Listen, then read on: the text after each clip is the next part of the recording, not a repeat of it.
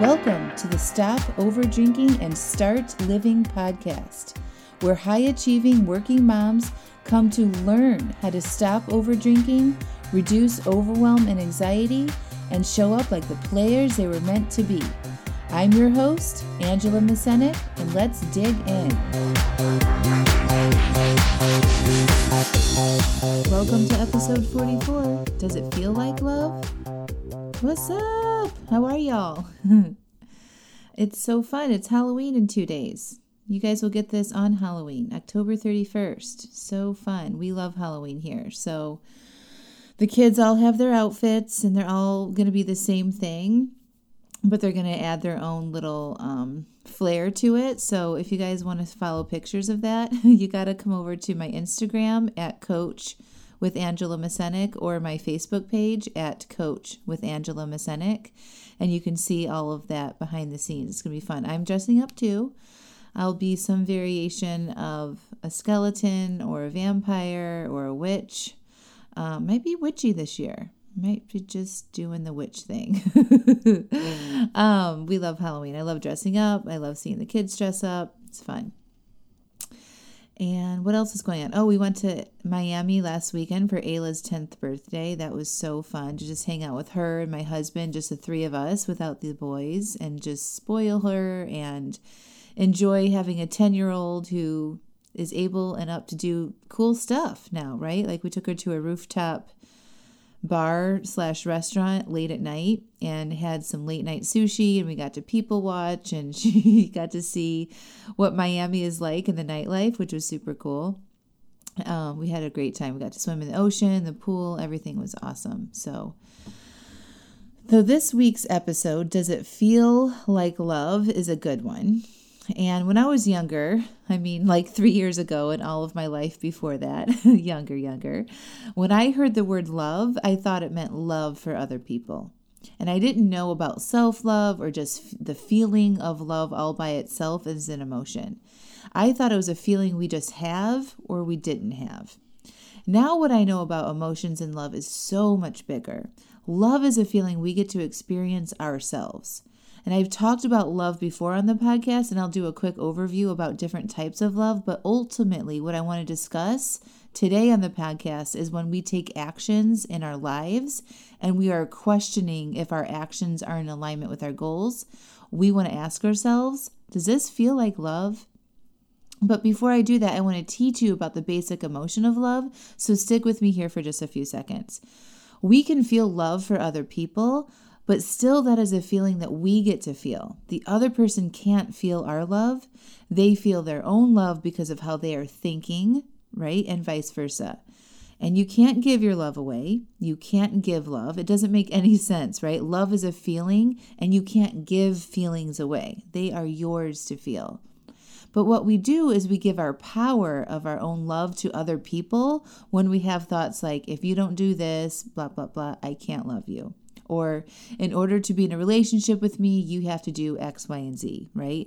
When we do that, it makes love conditional to what someone else does or the actions that they take. And when we do that, we're basically saying, okay, person, I'm letting you dictate what emotions I'm feeling based on what you do or don't do. And ultimately, that just hurts us when we feel less in control of our own emotions because now someone else has to do something in order for us to feel good. Which isn't what happens anyway. So it's like we think if they do X, Y, and Z, then we will feel good. But what we are doing is just not taking responsibility for our own feelings, and we give that responsibility to somebody else. And I promise you it never works out in our favor. Because guess what? No one can make you feel anything. You feel love when you have loving thoughts about the person or yourself. Right? They feel love when they have loving thoughts about you. And if it happens and this is happening at the same time, then you are in love with each other. Okay? And we know this is true because we can love somebody and they don't love us back. We can love people who have died. We can love our future children that we haven't had yet. We love people we don't actually know, like celebrities and rock stars and God. We love things, objects, jobs, cars, right? Those things can't talk. They don't have feelings, but we love them because of how we think of them. All right. So our thoughts create the feeling of love. When we feel love, we get to experience that amazing vibration in our body. But then what? Well, humans actually take action when they feel. So if you are feeling love when you think about somebody, you typically do things, right? You take action, like sending a text saying, I love you, or you might bring them coffee in bed, or you might buy them a gift or surprise them with a trip, or you might initiate sex. And those are all actions you are taking from feeling love, and you're feeling that love because of how you are thinking. All right.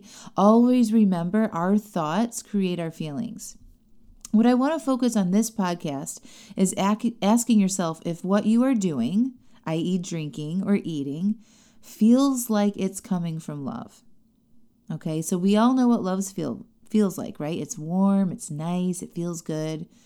When you are about to eat something or drink alcohol, a great question to ask yourself is this: does this feel like love? This step will slow you down a bit. It will get you to check in with your emotions and identify what you are feeling. And when you do this, it will open up all sorts of awareness for you.